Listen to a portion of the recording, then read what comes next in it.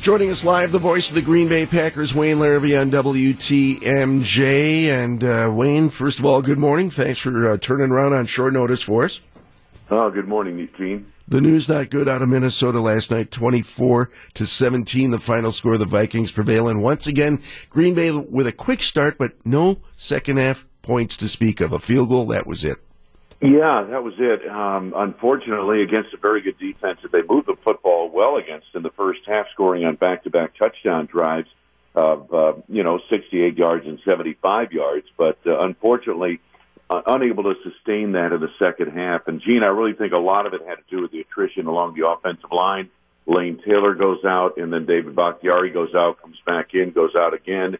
That made it difficult on the fly and against a very good defensive front. What were you noticing on third down from the Packers last night, Wayne? They were just 2 for 10 trying to extend drives. Doug, I'd have to go back to look at the tape to analyze that. 2 for 10, they were, I think, 4 for 11 in Seattle. The disparity in third downs and the fact that they haven't been able to sustain drives by picking up third downs has led to great disparity in the last 2 games. I mean, the Vikings ran 18 more offensive plays than did the Packers last night, had a time of possession advantage of 34-37 to 25-23. Very similar to what we saw in Seattle in the previous game. We're live with the voice of the Packers, Wayne Larrivee on WTMJ. You mentioned the attrition throughout the course of the game, and head coach Mike McCarthy brought that up when he was talking with your partner, Larry McCarron, right after the final gun, the fact that he was so taken by the number of guys who tried to get back into the game despite injuries. Kentrell Bryce going off the field, Bakhtiari going off and coming back on, then getting hurt again, coming back on, whatever the case may be. He really seemed to be taken by the fact that these guys didn't quit on him. No, I don't think this team has quit at all. And I thought last night they played gallantly. Again on the road, played hard all the way through. They were in against a very good Minnesota team that was closer to full strength, a lot closer to full strength than were the Packers.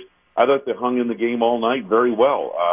But I understand also where the fans' frustration comes from, and that's in the fact that the Packers aren't getting the job done on the road as well as they'd like.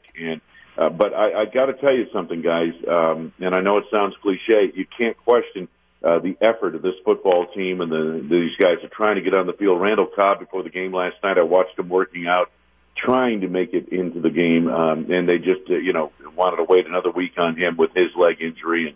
And this has been, this is how it goes in the NFL. But these guys, trust me, they put forth their best effort every time they go on the field. Tramon Williams is a smart player. He's a veteran player. But in your opinion, how deflating was the mistake that he made on the punt, turning the ball back over to the Vikings? Yeah, especially deep in Green Bay territory. That was tough. And, when you look at that situation, I don't know. I sensed watching him, and it happened. That was one of the few plays that actually happened on our end of the field.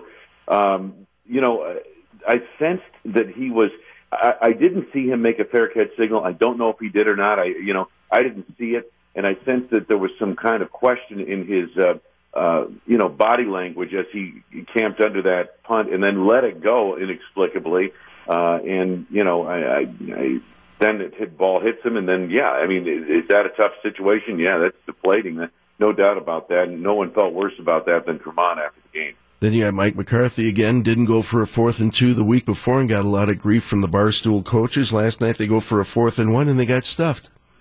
Harrison Smith coming in from the outside on that play, and I guess it was up to Devontae Adams to block him. And, you've got to account, I said this on the broadcast, you've got to account for Harrison Smith. He's the best safety in football, but I think they did, but Devontae, being a wide receiver, just wasn't able to execute the block, and from what I understand, and that was the case right there, and unfortunately Aaron Jones wasn't able to pick it up. On the bright side, aside from one game at Chicago, the schedule does ease up. They've got the NFL's Elixir in Arizona coming up on Sunday.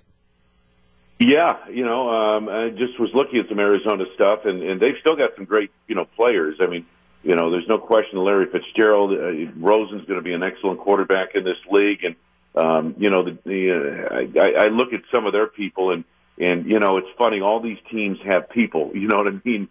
Some teams win more than others, but, David Johnson's a great running back and all-purpose back. And so, it'll be interesting to see as this week goes along how the Packers come into the game. But a lot of injuries going into last night and a lot of injuries through the game last night. So we'll have to see how that all plays out. Voice of the Packers, Wayne Larrivee, joining us live on WTMJ. Thanks as always. We'll talk again on Friday. All right. Thanks, Gene.